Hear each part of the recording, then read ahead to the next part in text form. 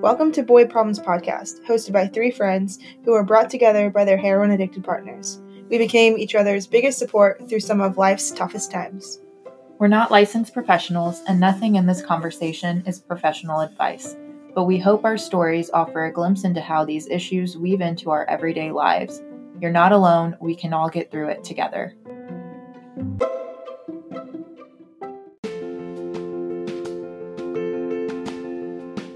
If you're listening, you probably know we met at a family support group, and our bonds have grown stronger through sharing our stories and supporting each other.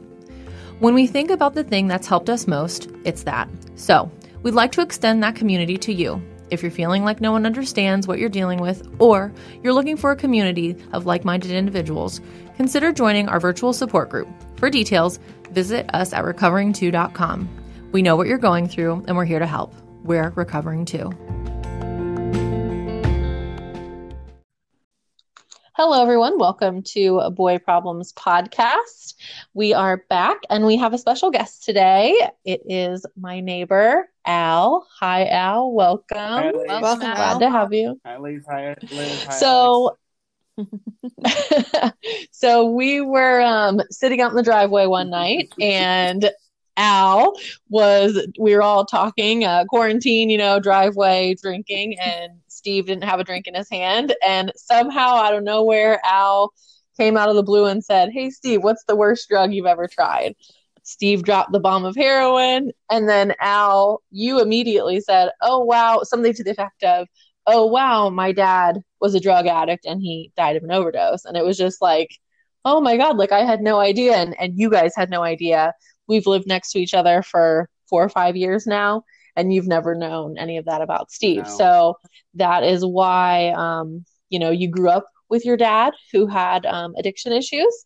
And so I'm so glad that you're here to talk about that, because I think this is a really wonderful perspective to have a child who grew up with a parent who had substance abuse disease. So thanks for coming. Okay.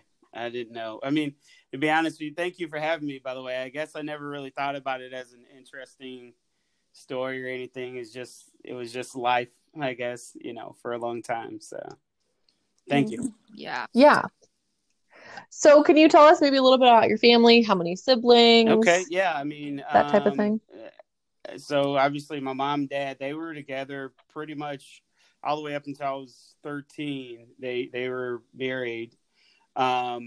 We have 4 brothers. My dad had 2 daughters, not by my mother. So there's that dynamic. So the 2 sisters, they didn't live with us. They're from Michigan, near Flint, Michigan is where they're from. But other than that, I mean, grew up what I thought was a normal family, east side of Indianapolis. And, I was one of the few people where their father was around. So that was a very unique thing, that my dad was there, even when he wasn't there, in quotes, but he was there. He was a good, my dad was a great guy. He was the favorite uncle. He was the guy, great storyteller. I mean, he was really kind of like the life of the party guy. Everybody wanted him around and wanted to be around him, including me, and, it was, I remember being overall happy. Mostly my mom, she was really heavy into the Christian faith. And so that meant we did a lot of church ourselves. And, we were the real, Bible thumpers. Women wear dresses, boys don't wear shorts, even in the summer, and, stuff like that. So it was real different. So you, at any time then, like as a kid, when did you know that your dad was using drugs, or did you ever know at the time, or is that something that you found out later in life? I guess I'd known for a long time that he did drugs. I never really saw him do anything, ever. Right. So I couldn't tell you at the time that I ever knew if he was high around me, because I never saw it, except for marijuana. That was about the only thing. I have a picture upstairs in the hallway of my dad sitting down with a bottle of gin, and he's got a joint in his hand. He's with a buddy of his. So, yeah, I knew he smoked weed, but I didn't know all the other stuff until I got old enough to even know what that stuff was. So, yeah, I mean, I was probably not until I was 13 did I understand that it was, a problem for him or something like that, or even come close to like thinking of it that way.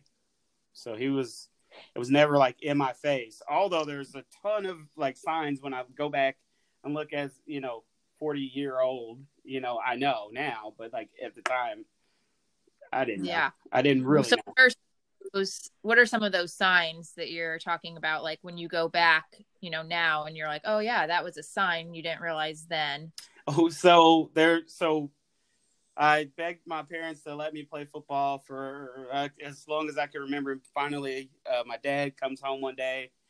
You guys are playing football. And we were like, yeah. So me and my youngest brother, he's in second grade. I'm in fourth grade. But at that time, we all played together, second through fourth graders, go to practice. We get dropped off at practice. Practice is over.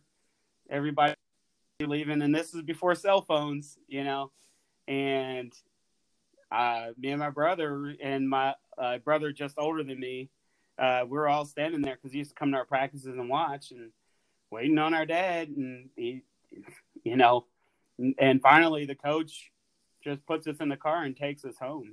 That's probably the first sign I didn't realize, or I didn't really know, because I didn't know any better. I just remember being sad and upset, but that wasn't the last time. That was the first time, but that wasn't the last time that something like that happened, to the point where we had to start asking, teammates or coaches, hey, can you take us home if my dad doesn't come back, or, this and that. But he would get upset at us if we found an alternate ride and he came back for us. I told you guys to wait for me, or something like that. And it'd be like, Dad, we know you're coming back. Practice was over an hour and a half ago. So it was a big conflict there. Yeah. So that would happen. It's so confusing as a kid, because you're not sure, are they coming? You have examples of past times when he didn't come, but then you don't have your dad mad at you, obviously. Right. Like, that would be and I mean, hard to my navigate. dad wasn't really a super strict or stern guy, but when he was, I mean, you listened, because it wasn't a common thing for him. So yeah, you just, I mean, you had to just figure it out. Was he really going to come, or, hey Mom, what do we do here? That kind of thing. And my mom, she'd probably be at church or something like that, so she wouldn't be able to come get us until 9:30, 10 o'clock, which is way too late for a fourth grader, a sixth grader, and a second grader, So, but we had each other, so I guess that was good. That's a silver lining. Sure. Yeah. Anything else that kind of comes back as you get older? There's this one time where he swore to us. Again, it was a lot about, when growing up, it was a lot about not being able to really depend on whatever he told you. When he was there, he was a presence, you know what I mean? And you loved him, and you couldn't get mad at him or stay upset for a long time. But, it happened a lot, where there was one time where he swore he got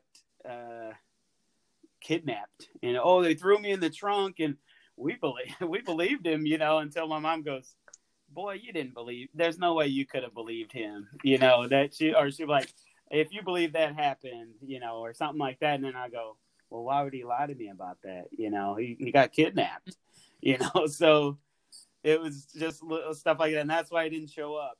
Or I remember my parents, one of their biggest fights, was when, I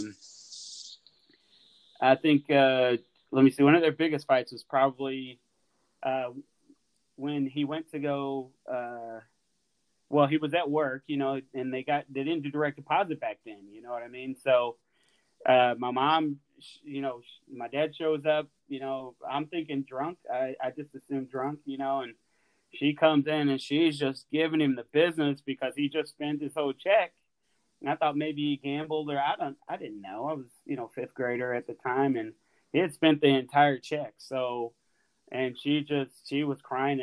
My mom did not cry a lot. I can count on one hand how many times I've seen my mother cry. And she cried a lot, during that time. And then, so what she started doing is she would go to his work at lunchtime because she knew that's when they gave out the check, take his check from him, go cash it, give him basically an allowance so that way we could pay bills, because he was the main source of income. So, yeah. So interesting. Yeah, that was, I know, I think that's when I started being conscious of like money, I think, in a way, and, maybe that's when I thought, well, maybe I should start working and things like that.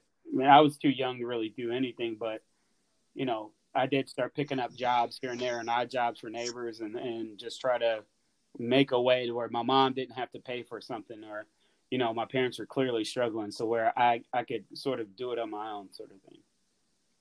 Did you ever notice, like, in their relationship, like when you look back, did you notice like the dynamic of their relationship being kind of about the addiction or affected by the addiction in any way?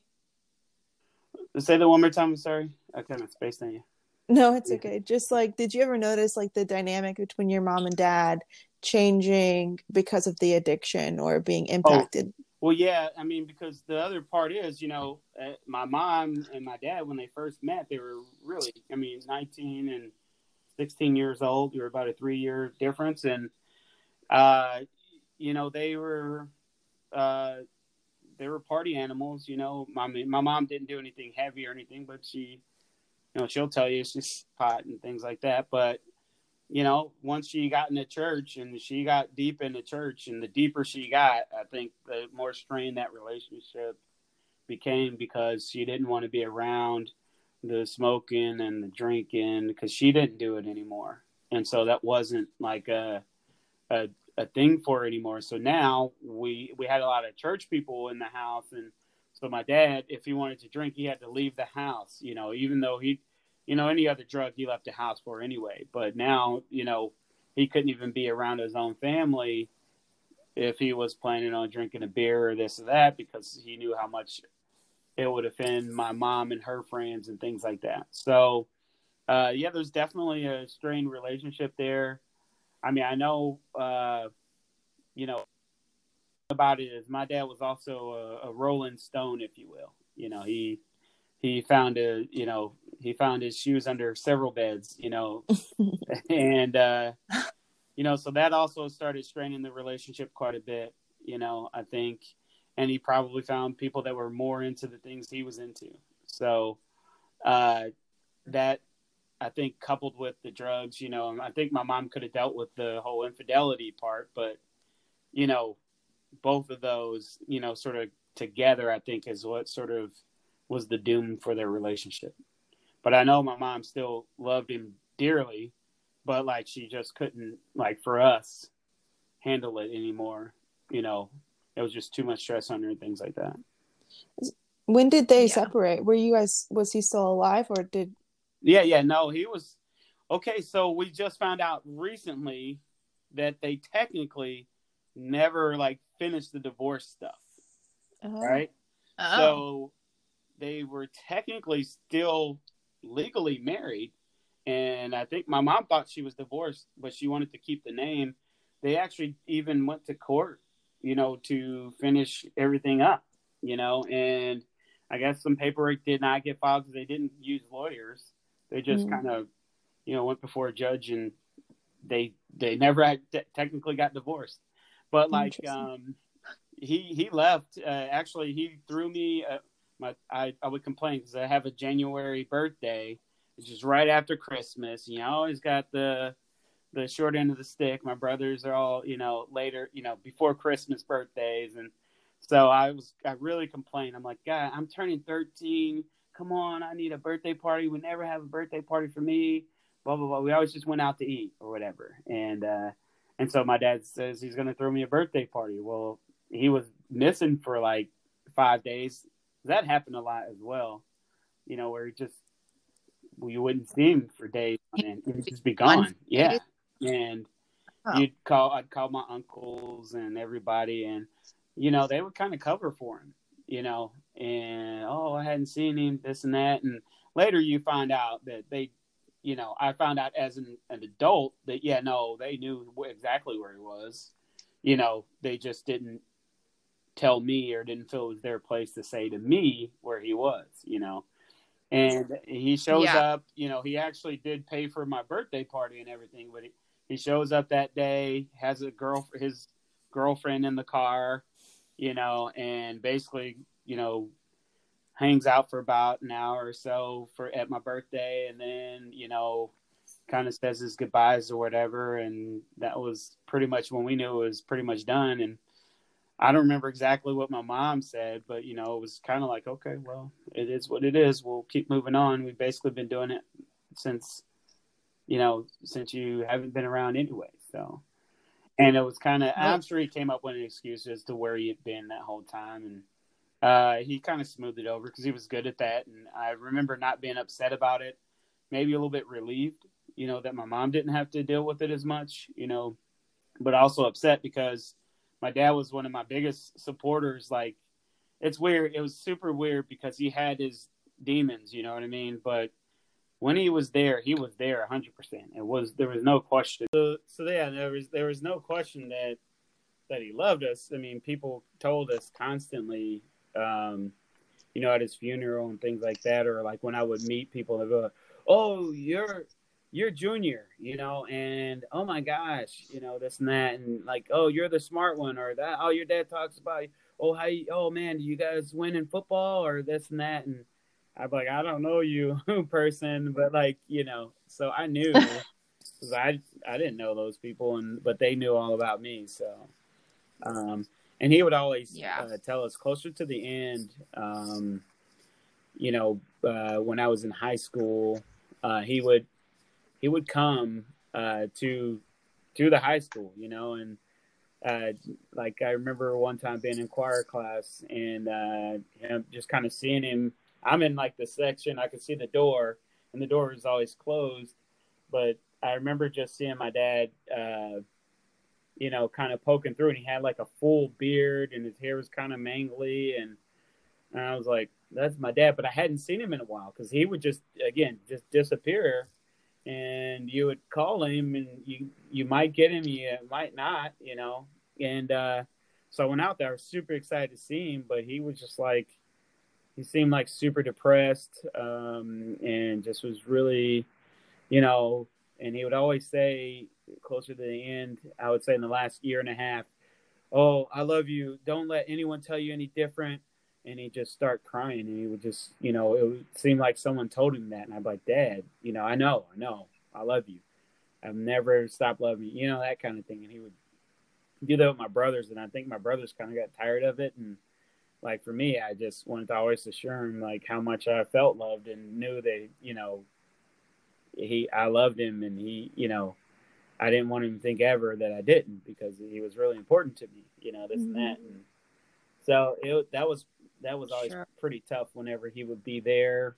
I learned later because, like, again, the way we grew up, again, in church and all that, I think my religion is the reason that I can be as stubborn as I am these days. But like at the same time, it's also like we denied a lot of things, like depression. You just need Jesus, or, autism. I just need a whooping, it'd be stuff like that. And, it was that sort of thing that you grew up with. And so you just kind of could give it that sort of compartment and put it there, and people ask me, "Well, how can you be so positive with, da, da, da, da, da?" And I'm like, I don't know that I'm positive. I just put it in its place. And when I go to that place, I'm in that situation. But when I'm not in that place anymore, I'm not dealing with that particular thing, I guess,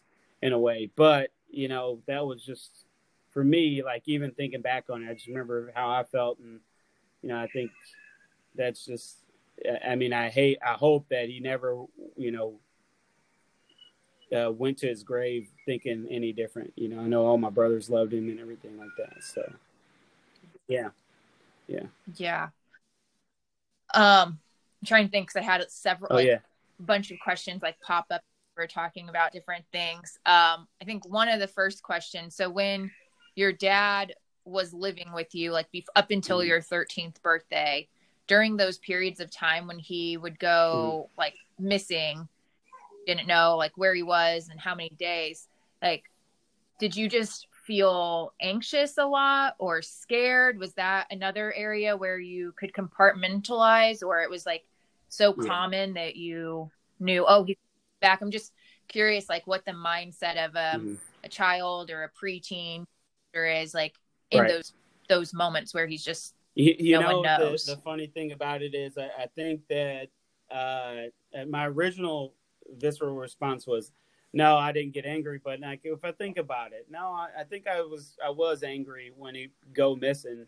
I wouldn't say, and maybe anxious, now I think about it, but like in the moment, I remember just kind of more identifying it as angry, just because it's like, man, we needed you to, I couldn't go to the awards banquet because you were my ride because mom's at church. Like, mom was going to church. That was no question about it. You know what I mean?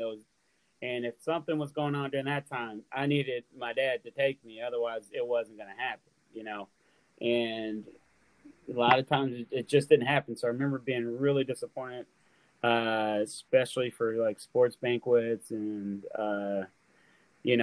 choir performances, missed the bus, just anything, because I wanted to go to school, not because I loved school, but I don't know, somewhere in my head, I knew it was important to go to school. And, I didn't think that was necessarily the big push anywhere. And I remember being angry, at my parents for that, and something I didn't mention about I didn't mention about my dad. He's former military, and things like that. And a lot of times with my brothers and I, we sit down and we look back and, I don't know if they really call it PTSD back then. They call it shell shocked or whatever, but he was never in like an actual war. He was too young for Vietnam, but he was in the Korean War zone.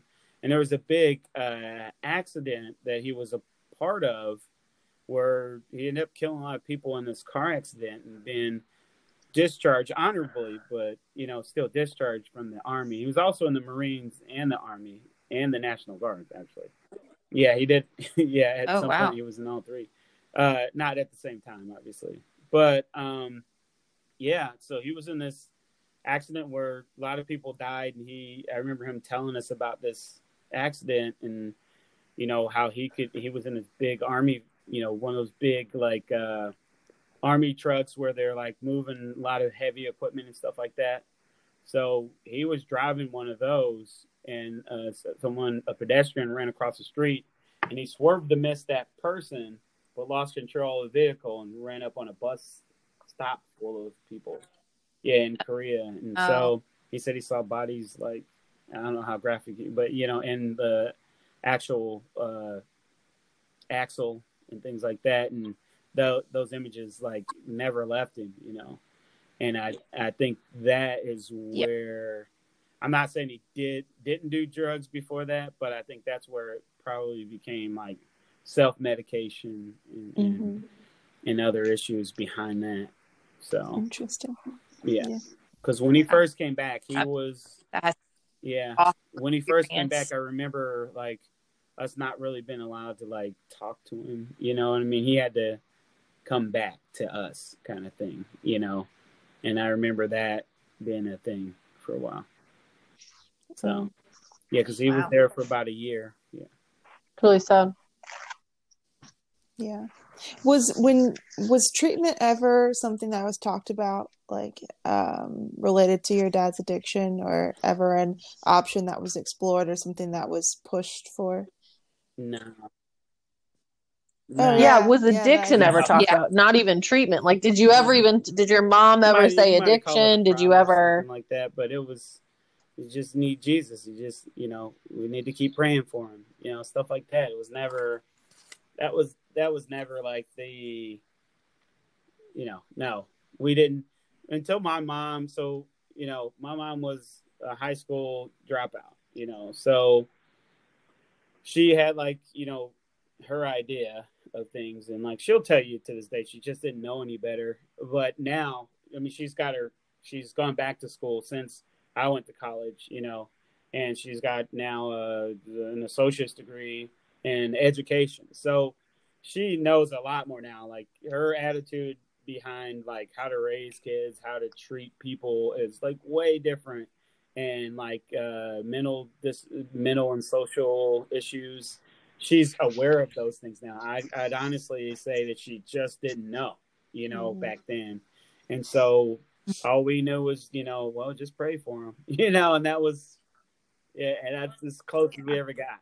Well, that's really not uncommon. I don't think. I think in general, it's getting a lot better in the world with like people having more of an understanding of mental health and addiction, but there's still the struggle of so many people who just see it as like a moral failing and, they're just bad people or doing bad things and they, why don't they just stop?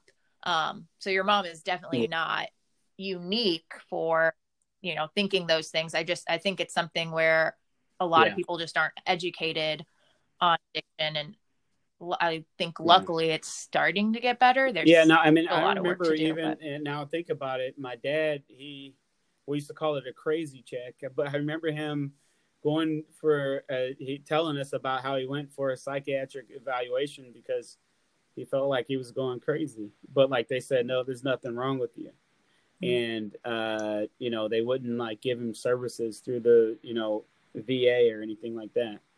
And so, but again, I don't think they had PTSD at that point, and if you look at the trauma that happened, I mean, it's a big deal, and I think that it just, he dealt with it in the way he dealt with it, which was,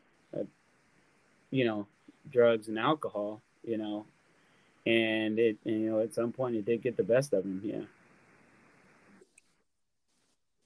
Yeah. So let's talk kind of about your dad's passing. How old were you when he passed? So I was finishing up my freshman year of college. 20. And, I remember, so we had been talking on the phone, probably once a week or something like that. And, he just told me how proud he was. And, he'd do the same, I love you. Don't let anybody tell you different. He'd be crying on the phone and this and that. And, I'd be like, Dad, I love you too. He had just had an accident at work where he cut off like the tip of his thumb or something like that. And so he was supposed to get a settlement check, and he kept saying, well, I'm not going to forget about you. I'm going to get you a car. I'm proud of you. You're in college. I'm going to buy you a car. Don't you worry. When I get my settlement money, it's supposed to be coming soon. And he goes, call me next week, about that. I should be getting my check next week. And so, I'm like, okay, cool. I'll call you. And so, I call him, no answer, call him back a little bit later, no answer. And then I call my aunt and my uncle, the kind of the standard thing that I was used to. And, no response, nobody, at the time they all said they didn't know where he was. And, later found out they did know where he was. And actually for those 5 days, he did in fact get that check, because I still have his wallet with the check in it, or the stub of the check in it. And, he had basically gone on a bender for, 5 days straight where he did not sleep. He was, I think it was, his drug of choice was crack cocaine. So I remember my cousin was a drug dealer back then. And so he actually sold my dad, the drugs. And so, yeah, they, so that, and their philosophy on it was, well, if he didn't buy it for me, he would buy it for someone else, And it took me a while to even have that conversation with my cousins. And I was angry for a minute, and I didn't want to have that conversation for a long time. And then finally when we did, I was in a place where I could at least accept whatever they said, because my dad was who he was, and it's true. He was going to find it, and that was their business at the time, I guess, and he was found. He was in a hotel, not a hotel, but like a rundown, area of the city. And he had been, he had prostitutes in there. He had, other, drug, I don't know what you call them, but people doing drugs with him. I knew this about, he hated needles. So I know he smoked it, because he didn't, he couldn't stand needles. Absolutely hated them. And one of my cousins was the last person to see him alive. And she said, she just had talked to him, and he said he's going to get some sleep. Earlier in the week, though, my uncle had talked to him, and he was super depressed. He was super down. He didn't feel like anybody loved him. He just said he couldn't sleep, because when he sleeps, he just had, bad things in his head and this and that. And, he went to sleep finally at the end of that week. And, I was supposed to go home that weekend, but I had just got, a position where they were going to pay for my room and board for college, for school. So I had to stay for the orientation for that. And, I remember being really bummed about not being able to go home. And then, I get interrupted in the training, and it's my brother, my oldest brother.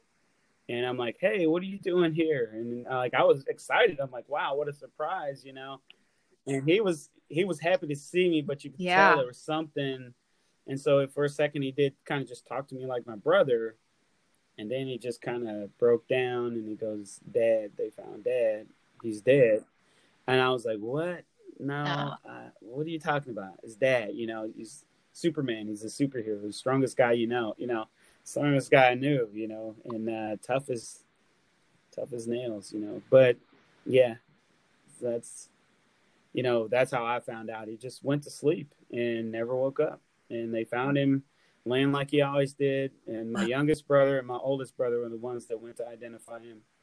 And my youngest brother said, I felt like I could just wake him up, just tap him, and he just woke up. But yeah, so yeah, it's really sad.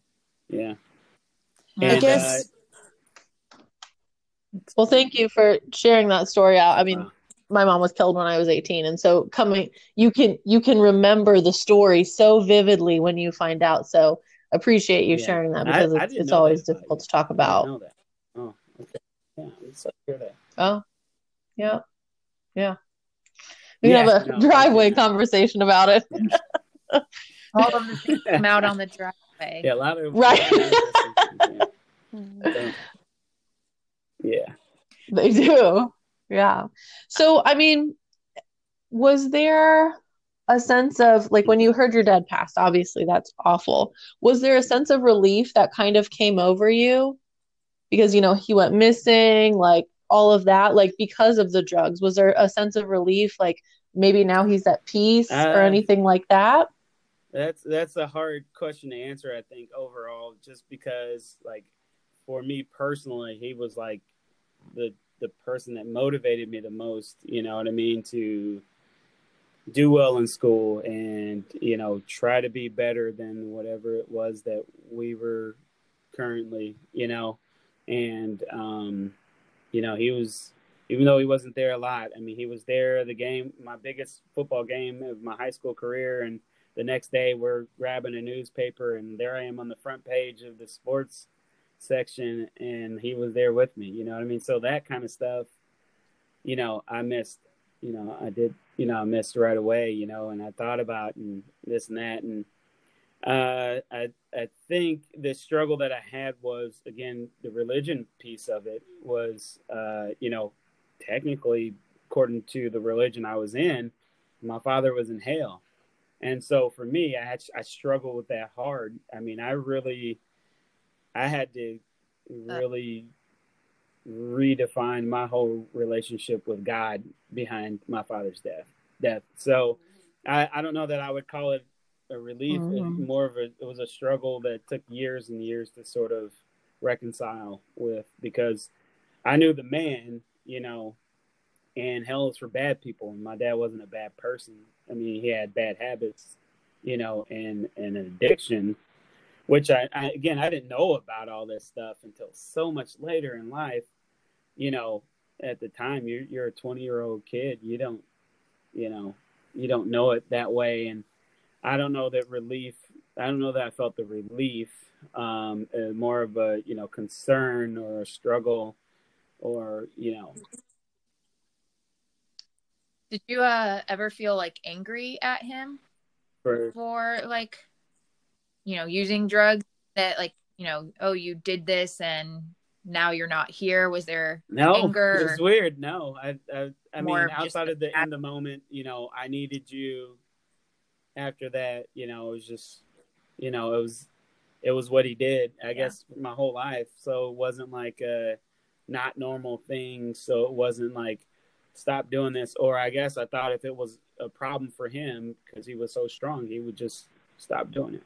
Or he would, if he let it get in his way. So like, for example, I remember, in college, I mean, I smoked a little pot, and by a little, I mean a lot of pot. But like at the same time, I remember when he came to visit me, and the one time he did actually come up there, he actually, slept on my dorm room floor or whatever. And he was just, he didn't want to be a part of that, which was weird in itself. He didn't want to be a part of that. So I didn't obviously do it, because he was like, no, that's not a good thing to do. So, interesting. Yeah, right. Very interesting. Okay. Mm-hmm. So again, I never, outside, even when he smoked pot, I knew he was smoking pot because you could smell it. I never saw it though. I never saw him outside of alcohol. I never saw my dad do any drugs that I can remember. Yeah. That's separate from like he didn't want you to see him. And you two never had a conversation of, Dad, why are you doing these drugs? Do you need help? Can I help you? Like, there was never a conversation. Like, you guys never had conversation of, conversation, are you an addict? Was just us talking about how college was. I had an eyebrow piercing and both ears pierced and 2 tattoos. You know what I mean? All of a sudden, I'm this choir boy all the way through high school. And then all of a sudden, I lost a lot of weight too, because now I'm, about as big as I was in high school. But, I was an offensive lineman. But like in college, I didn't play football. I played rugby, and I was like skinny and fast, versus big and athletic, I guess.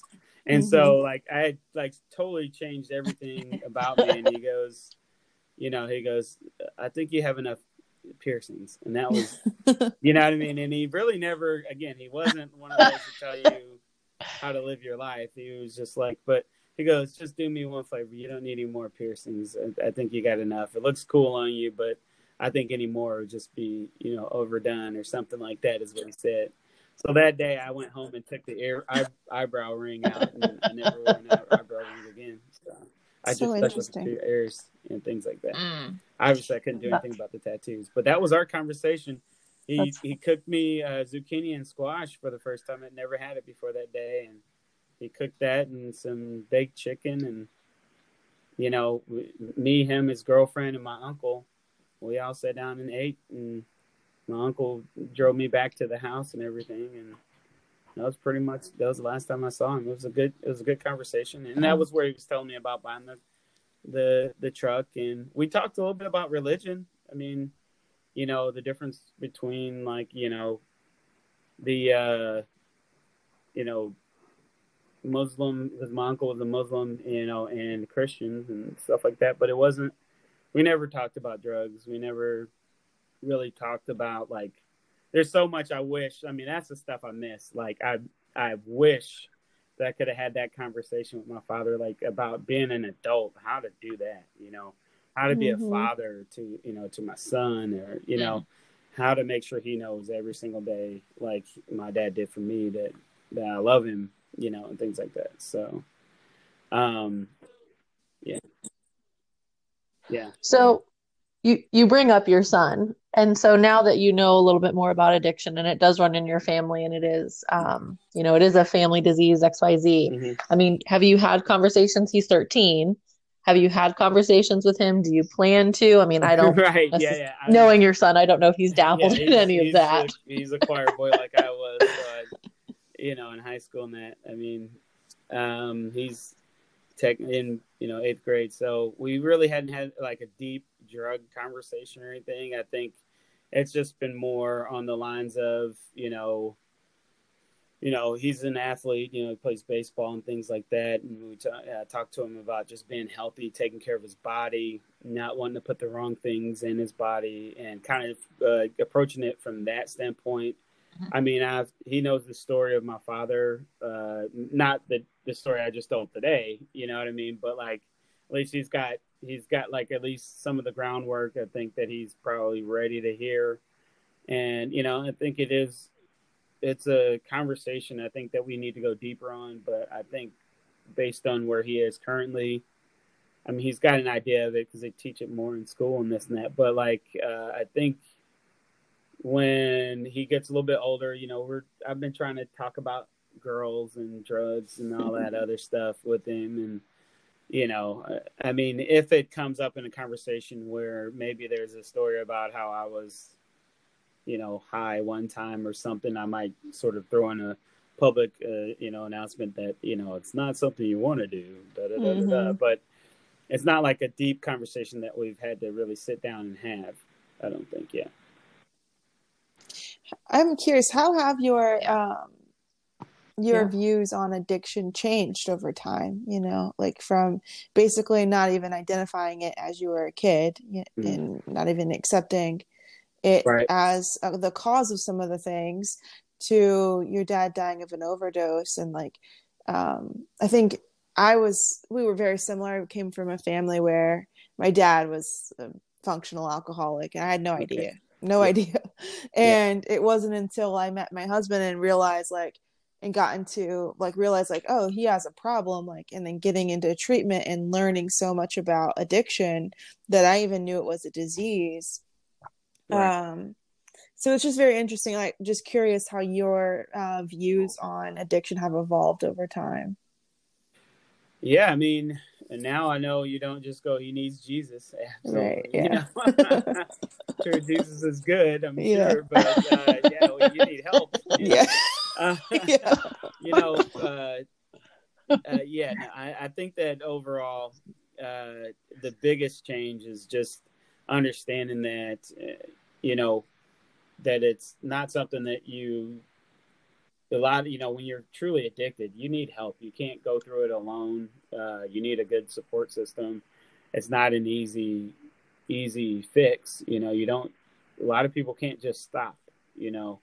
My oldest brother, he was able to just stop, and he truly was able to just find religion and stop. Right. But he was the oldest. He's 6 years older than me. So he actually dabbled in drugs, with my father. So, I mean, he got introduced to some of the stuff, and he's got a whole different story, but like, obviously, he was able to just stop. So I don't know that everybody could do that. And I don't know that he ever got to the point where he felt addicted, because he was able to just stop and never do it again for, I don't know, 40, not 40 years, over 20 plus years, just don't do it anymore, kind of attitude. And he just never did.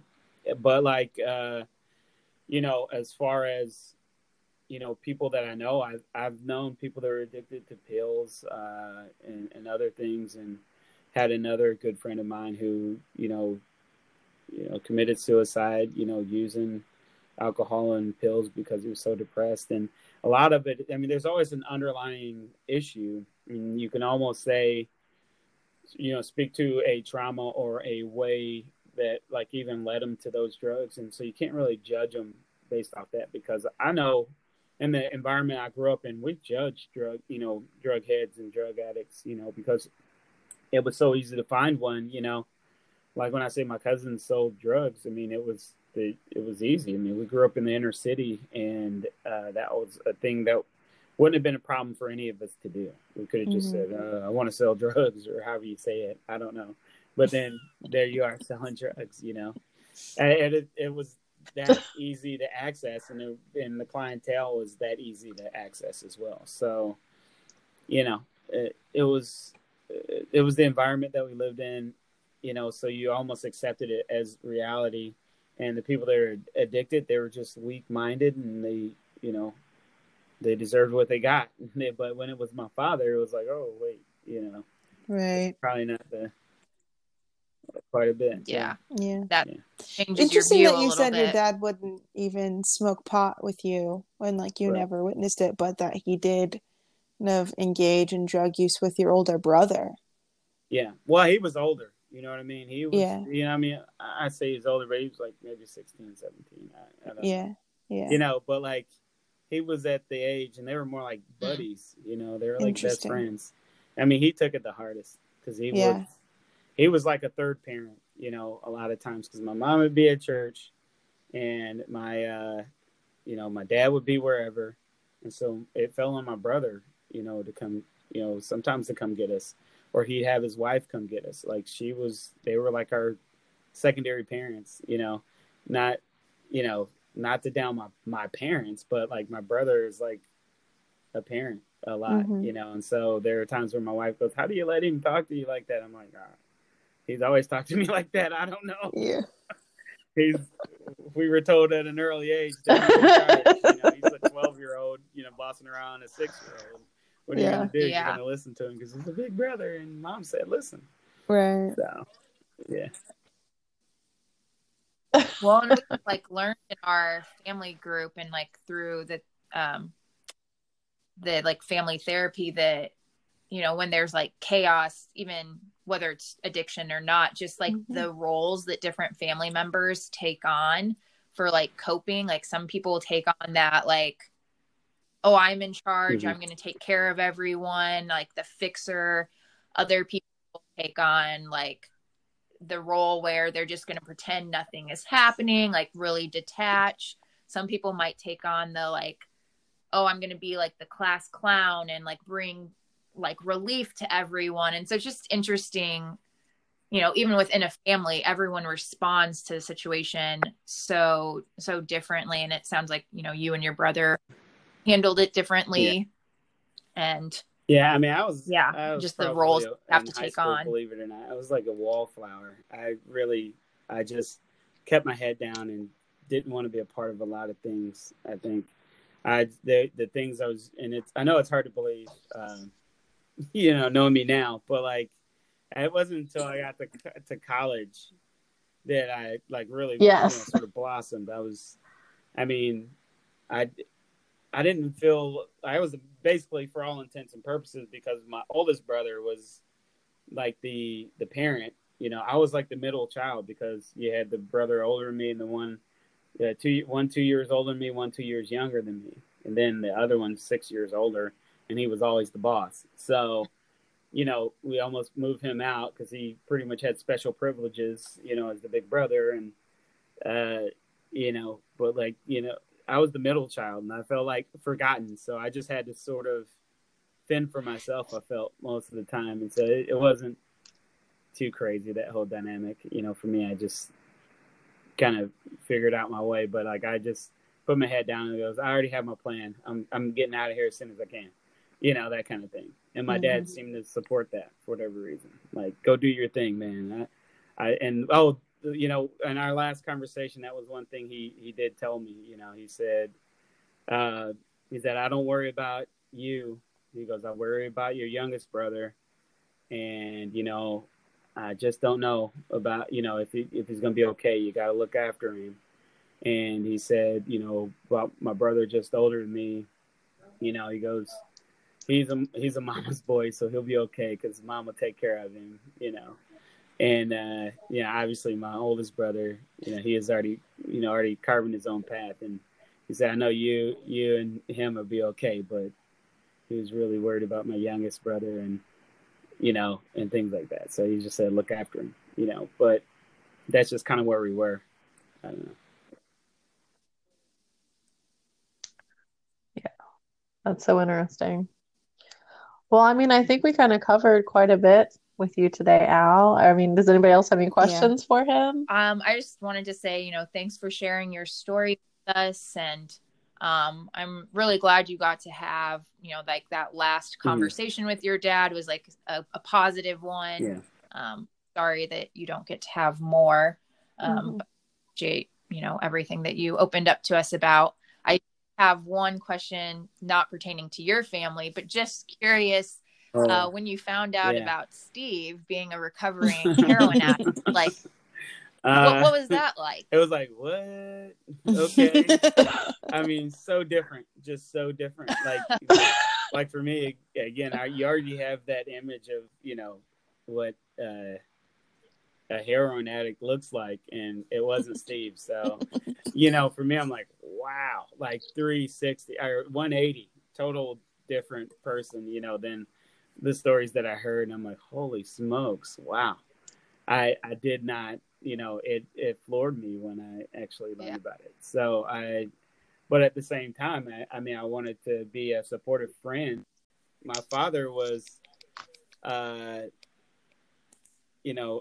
addict and things like that. So, and everything I've heard about heroin, I know was like a super addicting thing. So, I mean, for me, I wasn't sure, like, should I be drinking this beer or should I be like, that kind of thing. But I mean, he was pretty cool about it.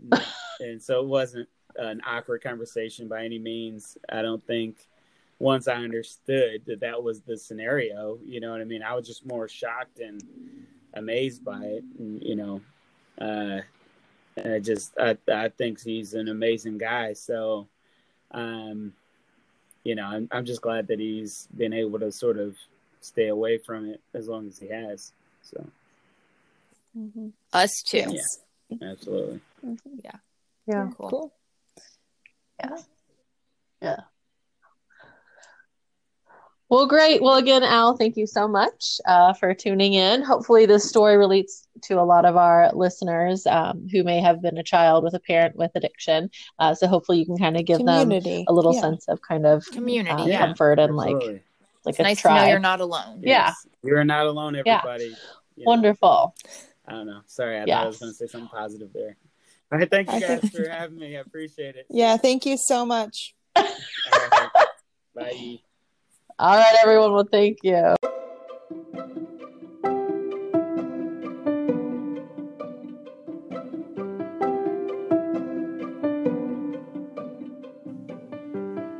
Thanks for tuning in to Boy Problems Podcast.